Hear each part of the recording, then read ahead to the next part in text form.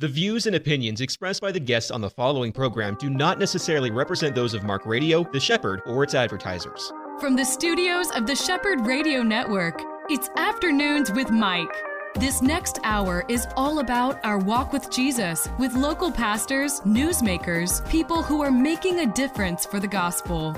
Now, here is your host, Mike Gilland. Friends, thank you for joining us for yet another program here on Afternoons with Mike.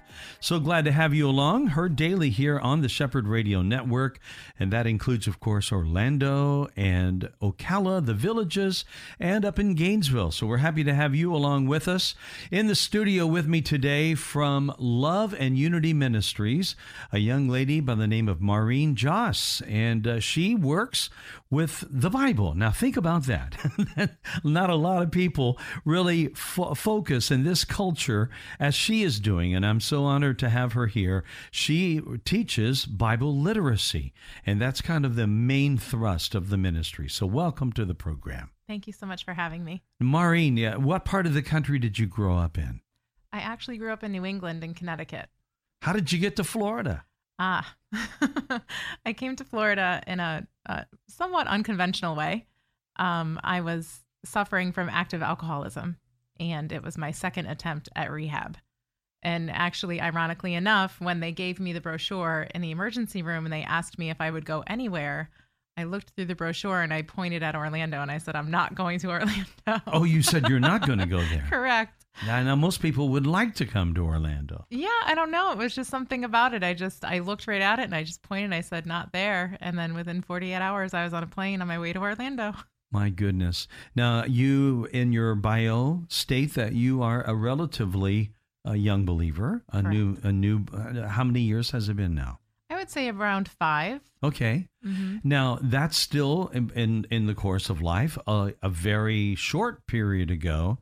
And yet something changed in your life so radically, so dramatically, that not only did you become a believer and start attending a church, but you felt launched and called into this ministry.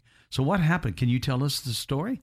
Sure. So as I mentioned, I was an active alcoholic for 32 years of my life. Oh, my goodness. Yeah, it was wild.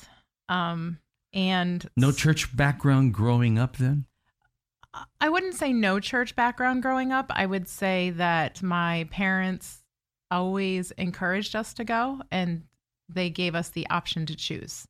Okay. And so the minute that I had the choice between a sleepover with a girlfriend or going to church on Sunday, I chose the sleepover for the social fellowship part of that kind of. Because in the church in New England, it's been my experience that it's just not, unless you've started there and you came out of the womb and then you ended in Sunday school with this group of individuals, that you were always the outsider coming in. Mm-hmm. I always felt like the outsider coming in. So we've always heard that New England area is the area of the frozen chosen. So correct. I'm not, I don't know if that's true or not, but it's a clever little statement. But you did not have a relationship with Jesus growing up then. I did not. My great-grandfather actually dug the foundation of the church that I ended up in as an adult. The literal founder. Mm-hmm. Okay. Yeah. He was a very active, very well-respected member of the church. And after college, I decided to go back to church. I did feel called back to church after college. And then I was married in that church, and shortly thereafter, I stopped attending. And then shortly thereafter, I got a divorce. Okay. Now, all of this time, you said over 30 years of your life, you've had this tendency to be an alcoholic then. So drinking, was that started off just partying and that kind of thing? I think I had I had an amazing childhood. I had an amazing life. But I suffer from a disease called alcoholism. Right. And now that I'm aware of that, I can seek treatment for my disease. And during that time, I wasn't privy to the information that alcoholism was a disease. I thought alcoholics lived under bridges. I thought alcoholics didn't have jobs. I thought a lot of things about alcoholics, but I certainly never thought I was one. So what was the revelation that you were? A 5-month relapse that brought me to my knees and brought me to death's door on more than one occasion. And complete and utter just not recognizing myself in the mirror, not wanting to look in the mirror, not wanting to know me anymore. Were you ever part of like 12-step programs or something like that? I'm a very active member of a very popular 12-step program, yes. Okay, very good. And I know some of those were offered in churches. Were you ever part of one of those? Not the one that's offered by the church, but I did attend meetings the first time that I got sober. In Connecticut, I was given the option to live on the street or go to rehab. I had been arrested and charged with a felony, and I was removed from my home, and I was at home with my parents, and it came to a head, and my mother had my bags packed and said, "You have two choices." My sister had done the research and found a rehab in Connecticut that my insurance accepted. So I attended, and in 36 days, I was healed, according to this rehab. And they told me to go to a 12-step program, and I'm sure that they did the best that they could. But for me, I needed to know that I knew. And I got that opportunity shortly after leaving rehab and not being able to put anything between me and the alcohol. I didn't have a defense. And so I relapsed for 5 months. I did things that most women would never dream of doing. And through that process, I just was brought to my knees. Right. And I couldn't leave my apartment at the end. I couldn't, the only time that I could leave my apartment was to go to the liquor store, often at 7 a.m. And I can remember driving down the road, what was usually a time for people to be driving to work, and I would be driving to the liquor store, and I would see people turn into the coffee shop, and I wanted so badly to be turning into the coffee shop, but I wasn't. Yeah, I was turning into the liquor store. Sure. So often people like this, they just never get out of that circle, that cycle, if you will. It is a kind of a repeating circle in their life, and I'm grateful that you did. What were some of the steps that kind of brought you out of that? Well, I think that, I think a rock bottom, you know what I mean? There's this incredibly fantastic fall to the bottom. And I didn't even know that I was falling. As you mentioned, was it partying that kind of got me into this scene, or, what was it? It was, I never had enough. And I didn't have enough of anything. I didn't have enough attention from anybody. I didn't have enough money. I didn't have enough self-esteem. And I certainly couldn't have enough alcohol. And so it transitioned from going out because I deserve this, because I worked hard all week. Like, I was a very successful fundraiser in Connecticut. The Lord gave me an amazing opportunity in undergraduate. I walked into a boardroom, and they carved out a position for me where I did strategic planning for a hospital. I was with vice presidents and CEOs on the regular. And so unfortunately, I developed this ego, and I developed this misconception that I had made it, that I had arrived, that I'd done all of the things. And then getting married shortly after that, and getting the husband and all of that, you get all of these things that are so important in society, and especially, I think, in New England, where, as you mentioned, the frozen chosen. Yeah, right. I go to church, but I'm certainly not trying to be offensive to all you New Englanders out there. It's just a joke. But so on the outside, everything looked great. And then on the outside, it started to not look so great. And people tried to warn me. My ex-husband had an intervention for me, but until I was able to make a change, it's a very personal decision. It's quite like coming to Christ. You don't know you need him until you know you need him. And until, unfortunately, he's the only option that you have, I think, in most cases, for people like me anyway. And so once all of my friends started buying houses and having babies and moving on with their life, and I wasn't, it started to be more apparent, but I still didn't think that I had this disease. I still thought that I could control it. I still thought that I was in control. Yeah, right. And so having gotten arrested, which should have been an awakening, it wasn't. It was just another obstacle to get around, to get to my next drink, to get to my next checkout point, because that's really what it was, is that I was living a life that I constantly wanted to check out of. And the more I checked out of it, the worse it got. but I couldn't see that because I wasn't sober. Right. When you're drunk all the time, it's hard to see some pretty obvious things. And so after the first rehab and then in the relapse is really when it was horrific. It was absolutely horrific.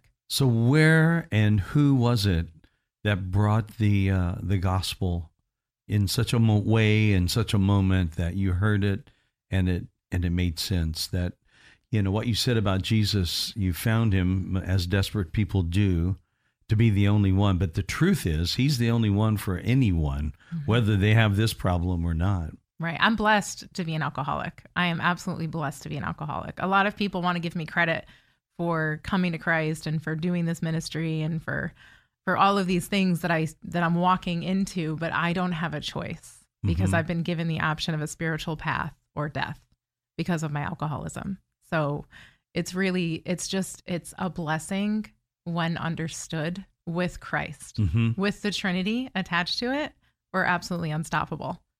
However, the Trinity, a very important part of that. So I would say that it was on the airplane on the way down to Orlando that, because I always knew that God was there. I always knew he was there. I just didn't really understand who he was or what he meant and what he could do in my life. And so on the airplane, I had my book from that 12-step program because I knew enough to bring that with me.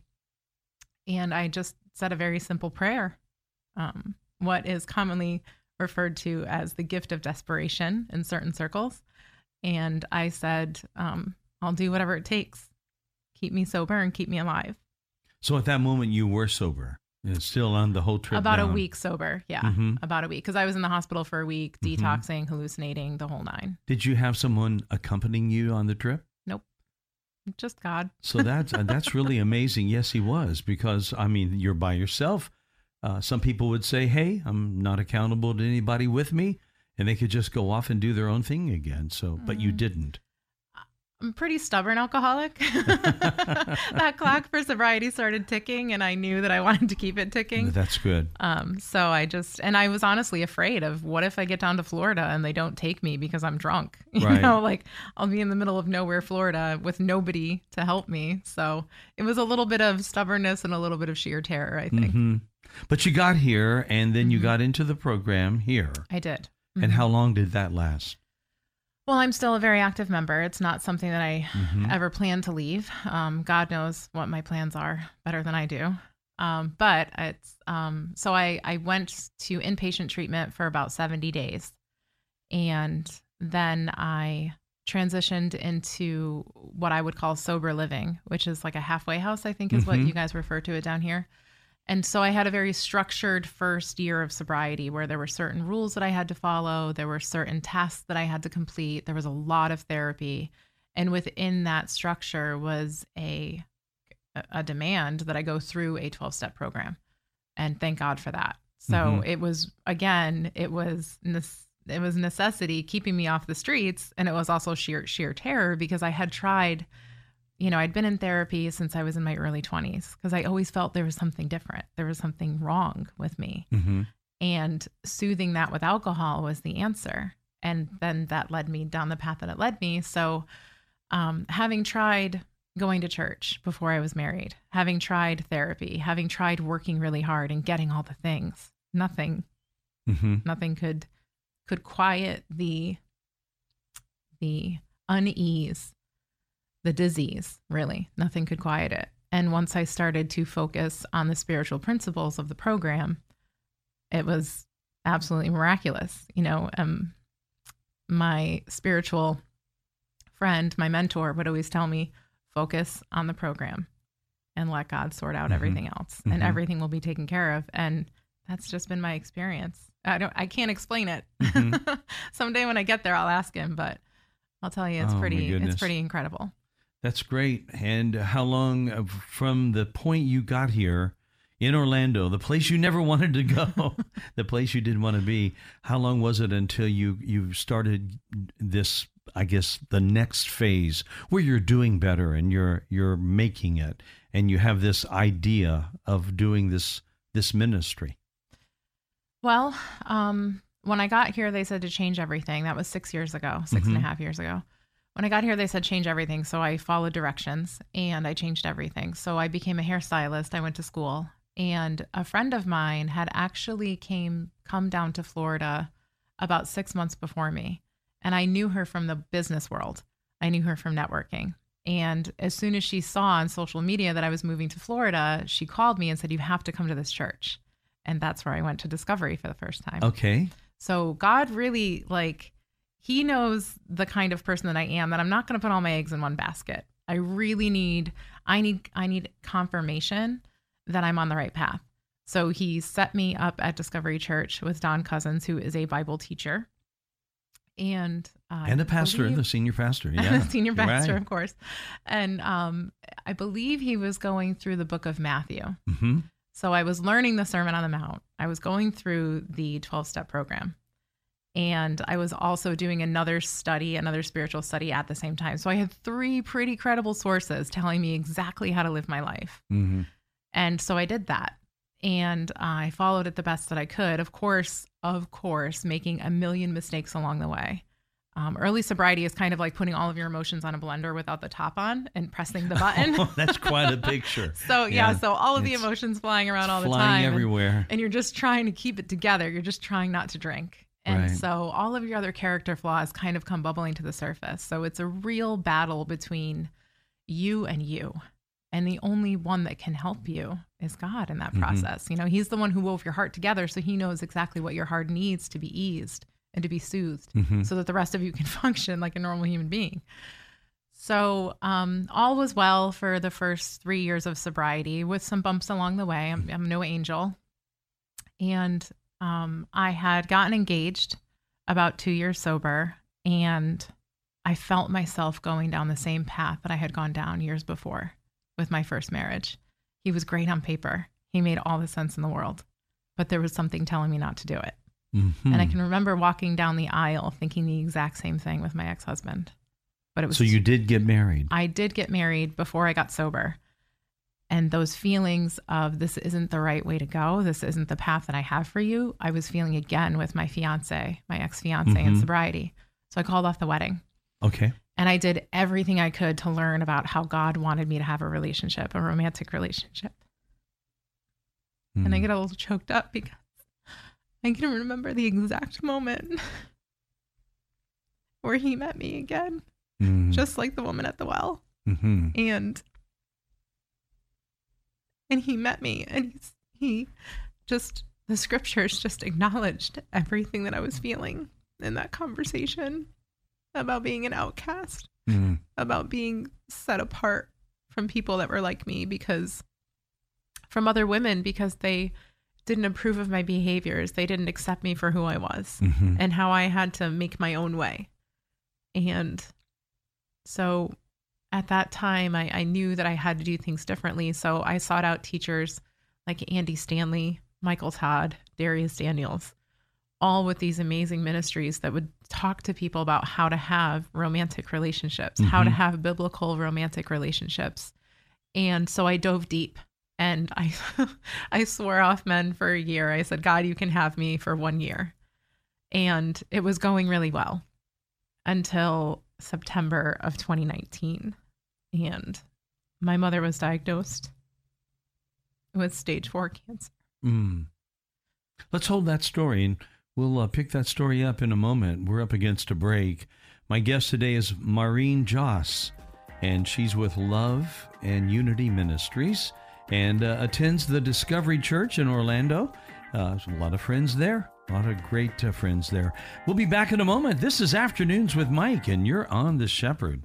Palm Beach Atlantic University Orlando offers 3 distinct areas of study: an evening Master's of Science in Clinical Mental Health Counseling, an evening Bachelor's of Science in Human Services, and our new daytime Bachelor's of Science in Nursing. All of our courses are offered at our beautiful campus on Millennia Boulevard. For more information or to schedule a tour, call 844-PBA-ORLANDO. That's 844-PBA-ORLANDO. EC Waters Air Conditioning and Heat serves all your comfort needs. With over 40 years' experience, EC Waters is a top trained comfort specialist, earning customers for life with integrity. No wonder EC Water's air conditioning and heat has earned a 4.6 or higher out of 5 rating and reviews across all major online platforms. For all your comfort needs, call 407-603-9144 or visit ecwaters.com.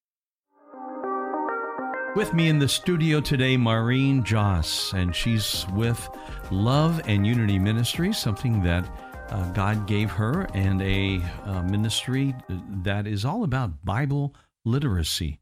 And this amazing story that Maureen has been telling us has had its peaks and valleys along the way, including a trip that at the point of desperation and getting over or getting to a place where she could mitigate her life again because of this so serious condition with alcoholism. Found herself in Orlando, a destination she really didn't want to come, but she's here, and through the invitation. And how important was that invitation from a friend to reach out to you in that point? Maybe not even a super close friend at that point, but invited you to church. I mean, that's really a wonderful thing that she did.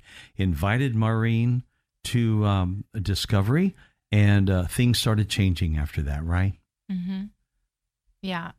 So while attending Discovery Church, while seeking treatment, spiritual treatment for my disease of alcoholism through a 12-step program, I arrived at another point of desperation about 3 years into sobriety when my mother was diagnosed with stage 4 cancer. Mm-hmm. Very unexpected. And I found myself on a plane on the way back to Connecticut, not knowing what I was going to face, but being fully armed with the armor of God and much more information about how loved each and every one of us are, and how nothing in God's world happens on accident. Mm-hmm. And that it is, Don Cousins taught us that it is incredibly important, critical as to how we respond to God. And this was the opportunity to do that, and to do it with grace, and to do it with compassion and His strength. Mm-hmm.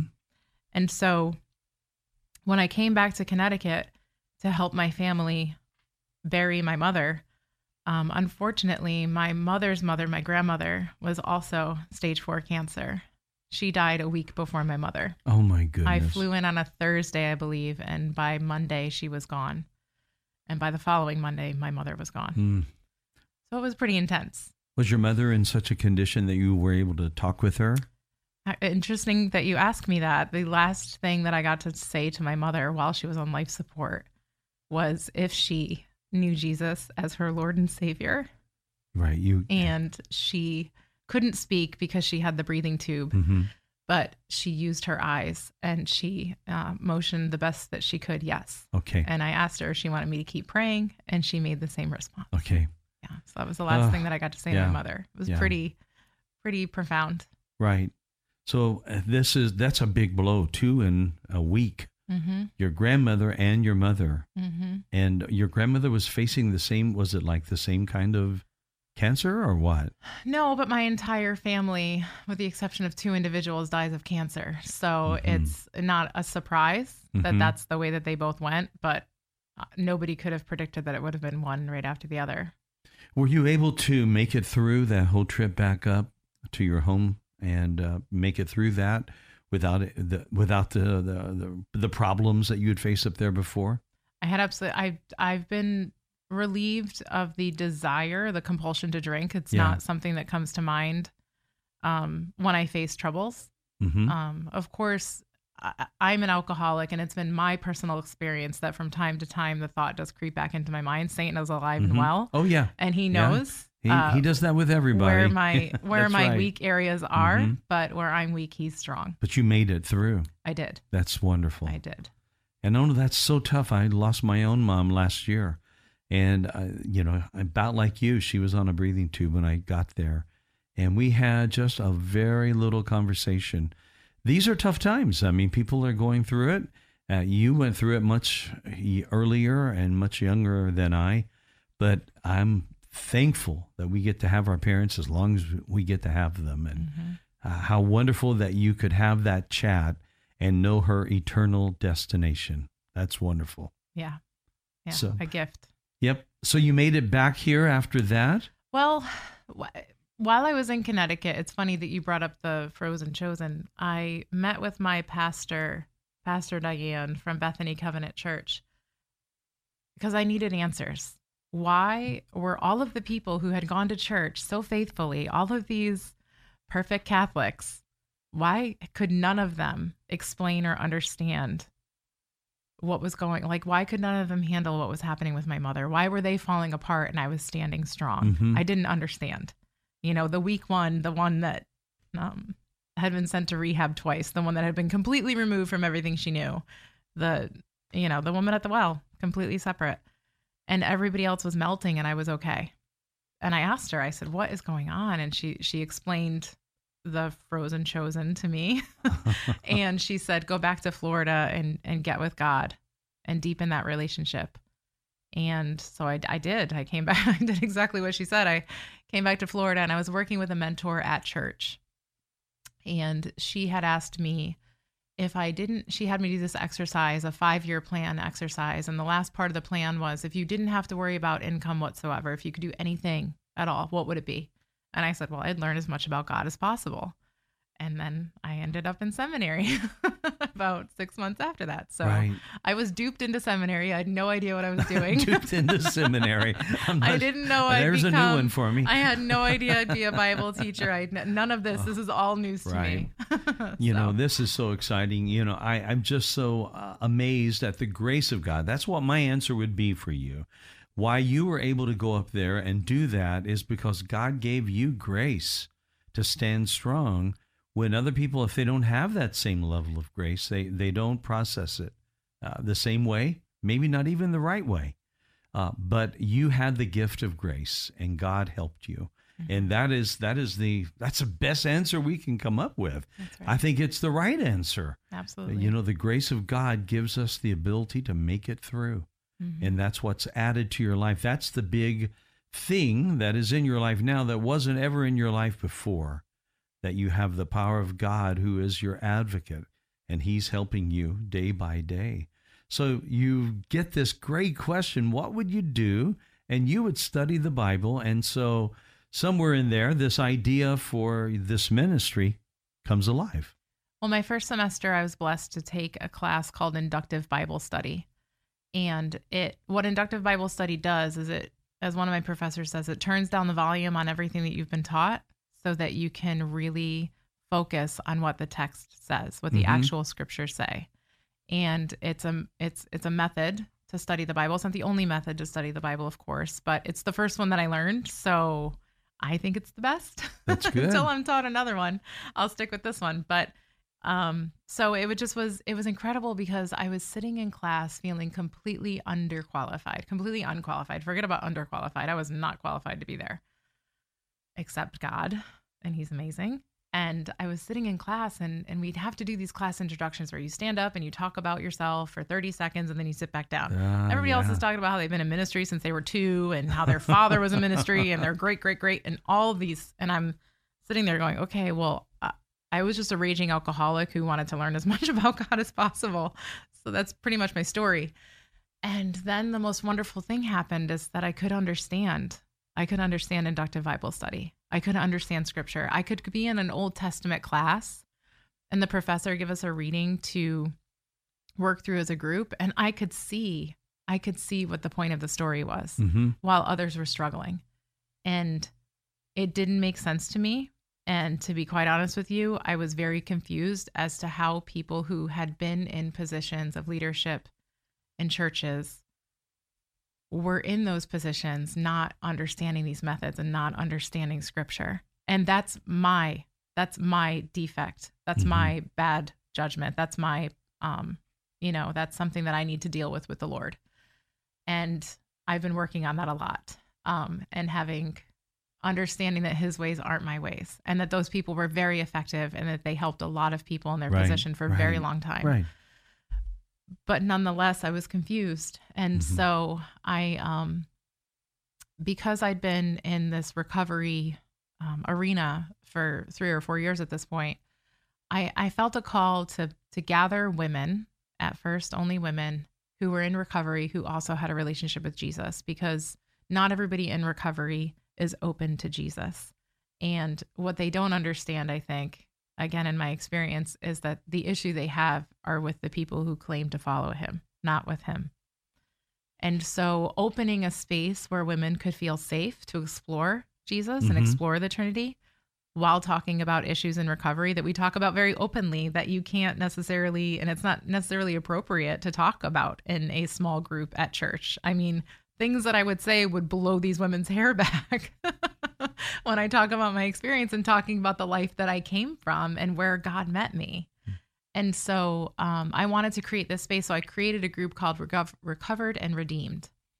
And we started with a facilitated from Right Now Media study that I just simply led. And then I was asked by the members of the group, because I had been talking so much about this inductive Bible study class, they asked me to walk them through some scriptures, and I fell in love. The critical mistake that I made was that I didn't realize that these women had started to put me in a different category. And while I shared openly, as if I would in a 12-step meeting, about my own flaws and my own decisions, my personal life, I was starting to shepherd these women, and they didn't want their shepherd acting in a certain way. So I was asked to leave the Bible study. And that was painful. That was extremely painful. And so I took about a year off, and then the call kept coming. I kept being asked by more and more people, teach us what you know. This is so amazing. Like, come back and teach us what you know. And I kept saying no. And then a woman just very tearfully, frankly, she begged me to teach her more about what I knew. And I finally said, okay, I'll start again. And so I did. Okay. And that's where you are now with this? That's where I am now. I started, which is odd, I think, for some people to understand, but I started at the beginning of the book. I started in the book of Genesis. If God thought that it was good enough to start with, I think it's good enough to start with. And so I started leading a Genesis study, and we used the method of inductive Bible study. And I also teach context is incredibly important, understanding that there are different books in the Bible with very different literature categories, with very different authors, very different intentions, and those kinds of different audiences. So it's so important to know what you're looking at before you decide to apply it to your life. Historical, grammatical method, right? Historical, language, Yes. Just so many different parts of it. I mean, you would go up to no other ancient literature and apply it to your life as is. You just wouldn't do it. It just doesn't make sense. Right. But for some odd reason, people do that with the Bible. More and more people do it with the Bible. And that's why you're calling it Bible literacy, because it is important to understand all of the aspects of the Bible. And the Bible itself tells us to rightly divide the word. And that's what we need to do. And I was very fortunate while at Discovery Church to be exposed to Brad Gray and his incredible style of teaching. I mean, sitting in a sermon that Brad Gray delivers is like sitting in a seminary class. The depth of the context that he offers. There's so much more richness when you understand the entire story. If we had started this interview with me just talking about Bible literacy, people wouldn't understand. They wouldn't understand why you're interviewing me. It's just one more Bible teacher. Why are you interviewing her? Well, you're interviewing me because I'm the woman at the well, because there was no shot of me doing this on my own. And I was very, very clearly called to this position, not one that I asked for. I specifically asked not to be brought here. And yet here I am. And here you are. Here I am. And you're doing it. And I'm doing now, it. you mentioned Asbury, and that you're, I think you said third year. Is that right? Yep. So you're still in seminary. And are you doing it remotely? Do you go up to Asbury? Well, I do. Once a semester, I try to take a class at one of their different locations, and I use it as a mini sabbatical for myself, kind of like a tribute to my mother. She really liked to travel. So when I go on these trips, I typically drive. So I've driven to Tulsa. I've driven to Kentucky a couple times. Been to Wilmore then? I've been to Wilmore. Wilmore is beautiful. Lots sure of cows, lots of pastures. What is your thought on all of this recent stuff that's gone on there with the what's called the Asbury Revival? To be quite honest with you, in the middle of the semester and in the middle of building a ministry, I haven't paid very much attention to it. There's a lot of people still buzzing about all of that. Yeah, so there's these kids up there hungry and thirsty for God. It's really exciting. I don't care much how people come to God as long as they come to Him. Right. So if kids are in a chapel and they're celebrating God and it makes the news, and it makes the news in ways that the church usually doesn't make the news, hasn't recently made the news. Yeah. If it's for a good reason, if it's to bring people to, if it's to get people to Google the website and read some things and get curious, then I'm absolutely 1,000% for it. Where are your ministry opportunities lying right now? Well, how do you minister to people? How does this Love and Unity work? Right now, we offer one study a week. Of course, I just incorporated the ministry back in October. So we're just getting started. But I do offer a study on the book of Genesis once a week in Longwood. I rent some space there. It's a conference room. And I walk the participants through one chapter, sometimes two chapters, because when you learn the process of inductive Bible study, as I'm sure you're aware and a lot of the listeners are aware, before the chapters and verses are recent history as far as the Bible's concerned. So the way that the Bible is spliced, the way that the books are sliced up, aren't necessarily the way that the original author or the original editor of that particular book would have done so. When I meet the people who did it, I'll ask them why they did it that way. But when you use the process of inductive Bible study, sometimes you do a chapter and a half. You look for literary clues to show you where the story is taking a turn. And then as you go through each segment, as you identify them, you say, okay, what is the author trying to show me here? So if people would like to join you on one of these, they can go to your website. Correct. They can go to loveandunityministries.org. Love and Unity, is that and with an A-N-D? Yes. Spell it out then. Spell it all out. Loveandunityministries.org. Where in Longwood? It is in the historic area of Longwood. There's a clock tower, and then there's a beautiful navy blue old building right inside there on the first floor. There's a conference center. Yes, I know where that conference center is. I've been there. Oh. Yeah, it's nice. In fact, they have at that venue, they have other events there as well, receptions and things like that. That's what we were there for. Nice. So that's a beautiful area. My guest today has been Maureen Jasshe for these two segments. We just wish you the best. Give us that website one more time. Loveandunityministries.org. Loveandunityministries.org. We wish you the best. We really do. And thank you for coming in. Thanks for asking me. All right. This is great. We'll be back in just a moment. This is Afternoons with Mike.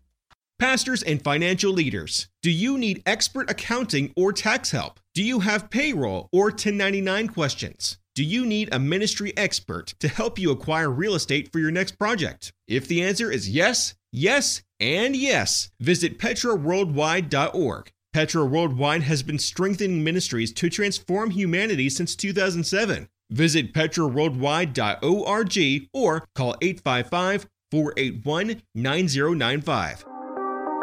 Back again for segment 3. On the line with me, a first-time guest. So excited about this. I've read his bio, and what an honor to welcome Paul Boardman, who is chairman of DeCouple China, the PAC for that. He's an advocate of Made in USA by USA. Boy, that's something that you don't hear as much as you did when I was a young man. Paul, so nice to have you on the program.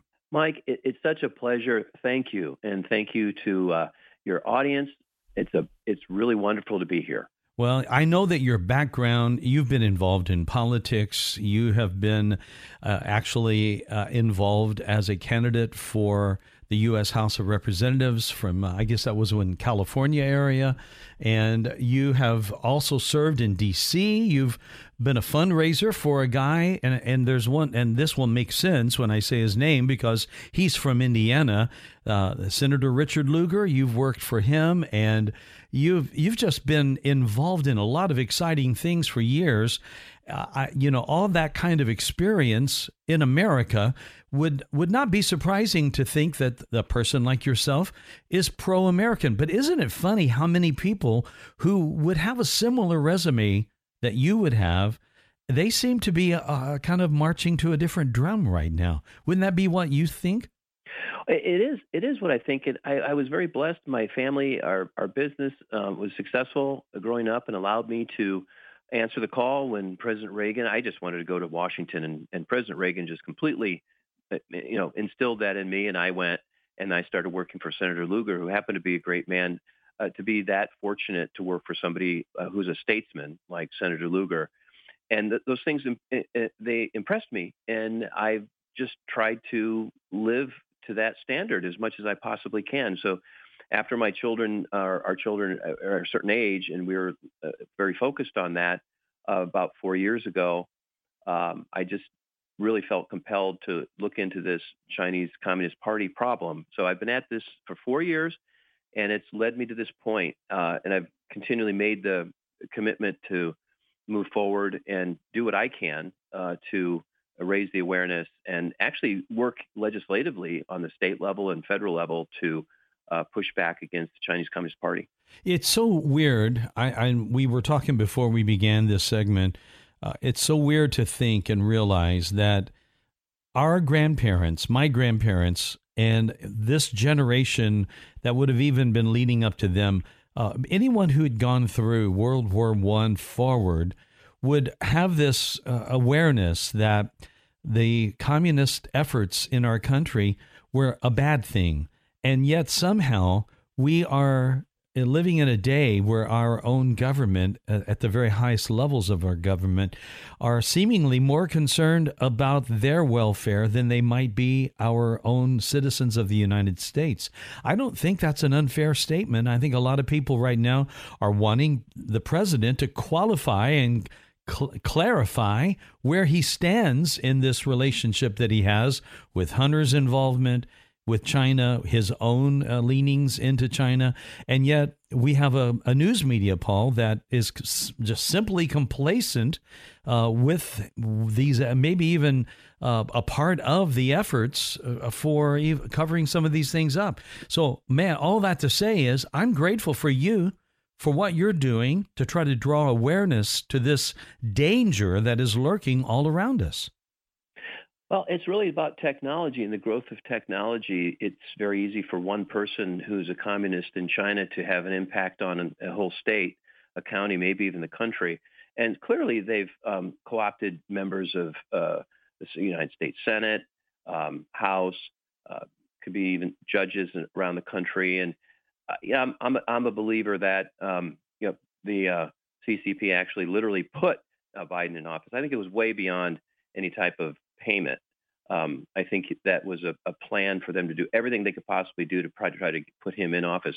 The fortunate thing is that with all this going on, there's a lot of pressure on the White House to take action. Now, how much action they'll take against the Chinese Communist Party is a question. Will they succumb to the pressure from China or to the pressure from even the Democratic senators from all over the country? Clearly, the American people do not want. They want a strong leadership against communism and the Chinese Communist Party. But it's the White House is doing things, but they're coming to those conclusions and those policies, just dragging their feet, kicking and screaming.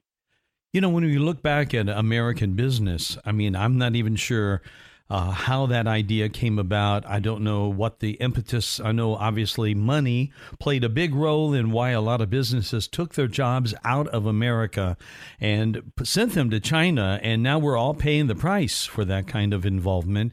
And it's not such a great deal after all. But this is something that's still going on. You can hardly buy anything anymore without seeing the words "Made in China" displayed on it. And you've got to be getting some pushback, I'm sure, from a lot of businesses, right? Well, now they're starting to see that there could be economic benefits. Many companies pulled out of Russia, and they received a capital bounce from doing that. So they had an investment in Russia, they left, and the market helped the capital. They recouped that through the capital markets. Getting out of China right now could become very popular. I hope it does. Definitely, it's moving in that direction. There are, and I believe that when Xi meets Putin, he'll very likely announce an open, partnership that will start that process of more people leaving China. And he's out in the open with his confrontation now. And eventually that has to happen. Eventually, if you want to take over the world and bring a new world order, you come out in public and you do what he's doing. Right. So that's really where we are. But Made in America is everything, and it certainly can do it. In 2020, let's see, it was April of 2020, I was advocating to just cut the trade with China and increase the incentives for our investors to make and build in America. I believe in the ingenuity of the American people to build a better life. I know we can do it. We have a lot of these MacGyver types out there who are engineers who are completely underutilized, and they can integrate new capabilities and hit price points. But the reality is the prices that China was able to offer us for manufacturing they're just fake, and they were just Chinese Communist Party funded. I mean, they'll pay for the factories, they'll pay for the tooling, they have the labor, cheap labor, then they have the slave labor. So that we've been doing that a long time. So those prices are not really reflective of reality. But I do think with good integration with our engineering people, we can manufacture, and we can find other countries that are friendly, and we can have good trade with them. Well, it couldn't happen soon enough for me. I would love to see this. Exactly. I mean, you think about all the crazy things that's gone on with the supply chains, and you find out, you start to wonder, honestly, it's easy to sound like a conspiracy theorist, when you start to wonder what could be going wrong, and we're not even aware of it with this kind of relationship that we have with China. But then there's this whole thing about the threats that are coming out, even this past weekend, like alerts America being our military being put on high alert. What are your thoughts about that? Well, Chinese, cancer is metastasized. I would say, again, April of 2020, there was a point there where if we had flipped our economy, I don't think they could have gained the ground and the power that they have. But we didn't do that. Right. So not to use a movie analogy, but I think it does point out what I'm trying to express. Is the Truman Show reminds me a lot of how China operates. And we're in the Truman Show. So the balloon was the lighting canister falling and us waking up. That was a mistake. There are thousands of things that the CCP is doing around the world. They want what they have in China for the whole world. They want to surveil everybody, control them, tell them how to behave, no freedom. The most important thing I learned over the last 4 years is that the CCP, the 30 families that run the CCP, are amoral, they're immoral, they're fascist, they are Stalin, they are Hitler, they're Mao. That's who those people are, not necessarily the Chinese people. But, I mean, they'll traffic in anything. And they have no concern whatsoever for life. It's completely irrelevant to them. That's who those people are. And they will weaponize anything. It doesn't matter. You can't even imagine the things they could possibly think of. And they have monitors that monitor our country and our people just like they do in their country. They don't have all the surveillance equipment they want, so they can't, really do that yet. And they're not going to get there. But they have their cybersecurity people, 20,000 of them, 20,000 monitors that, by county, by country, or by county, by company, by you name it. By TikTok? It doesn't matter. Yeah. Fentanyl. They're putting people are coming across the border. They're so granular. People are coming across the border, and they're placing them in precincts that they can flip in our next election. And so you're starting to see these immigrants showing up in just really strange places. Why would they come to this county in this precinct if there's nothing there? There's not even a job, but they're coming there, and they're that granular. So as soon as Americans understand that, then they'll say, oh, okay, I understand their MO. So my whole quest is to try to illuminate the MO. What is the modus operandi of the Chinese Communist Party? It's different from the jihadists. They blow things up. The Russians, we understand how they operate. But how do the Chinese operate? How does the CCP operate? Well, you have to look around the world. You have to read and see what they're doing in other countries. The good thing about it is that they usually fail. And they just ask the Australians. They come in, they're so blatantly evil and controlling and one-sided in their deal making that all you just have to do is say no. Just recognize that and say, well, I'm not going to do that. But when you can't see what they're doing and how they're doing it, then they can infiltrate. That's what I would say to even Governor DeSantis right now. I would say, go meet with the PM of India, of Australia, and the Philippines. You want to know how to manage China? Talk to them. Mm-hmm. They know. And they know exactly how to do it. You can manage China. But if you're still in this world of, I don't know how they operate, and the point is they just want to do what they've done in China here with the surveillance. So yes, you do have to throw out your coffee maker with the Chinese. Yes, you do. There's going to become a list of things that the average American can do very quickly, just on a technological basis, and it should have been out there already. But I know groups are compiling that, and then on the Made in America side, you're starting to see more groups come together with new products that they can offer. So it's all happening behind the scenes. It certainly can't happen fast enough. That's right. Not nearly fast enough. And Rick Scott, Senator Scott put together some really good legislation just yesterday. So he's definitely, I do think that Governor DeSantis should hold a special session of the legislature, and he should lead on this just across the board, just anything to do with the Chinese Communist Party, and he should put a civil defense plan in place. We have to really you've got a lot of coastline there. Mm-hmm. It's going to happen. You're going to see Chinese warships off your coast. It's going to happen. They have said they are going to start roaming all seas on the planet. That is something they've said they're going to do. And Americans are going to be a little shocked at that. But I do think that some state has to stand up and do an entire top-to-bottom civil defense plan. And that means food security, what happens if the grid goes down. One of the things that CCP loves is they love to pile on. They love to pile on a natural disaster event, create more chaos, exact more mayhem, and more lack of productivity, and just see if they can, keep our production levels down. So if there's a solar flare, you can expect them to maybe EMP part of the country and just blame it on that. Same thing with hurricanes. You have to be aware that there's this entity, this group of people, they're going to be finding ways to create that kind of mayhem. Wow. Well, I tell you what, we're already with fentanyl and hundreds of other things. So, that's what they're doing. These anomalies that happen in the state on a day-to-day basis, they have to start being rolled up somewhere so they can be identified. This is really strange. You've got something weird happening in Ocala, in the livestock community, in the horse community. Where did that come from? What is that? If it happened, but this is the kind of thing they do. They just want to destabilize our society in any possible way they can. Paul, we're out of time for the program today. Give us your website. It's DeCoupleChina.org. DeCoupleChina.org. Paul Boardman, yes. Thank you so much for being with me. We'll have to have you back on for an entire program soon. Okay, my friend? All right. Thank you, Mike. I appreciate it so much. Have a great day. All right. And friends, we'll see you next time right here on The Shepherd.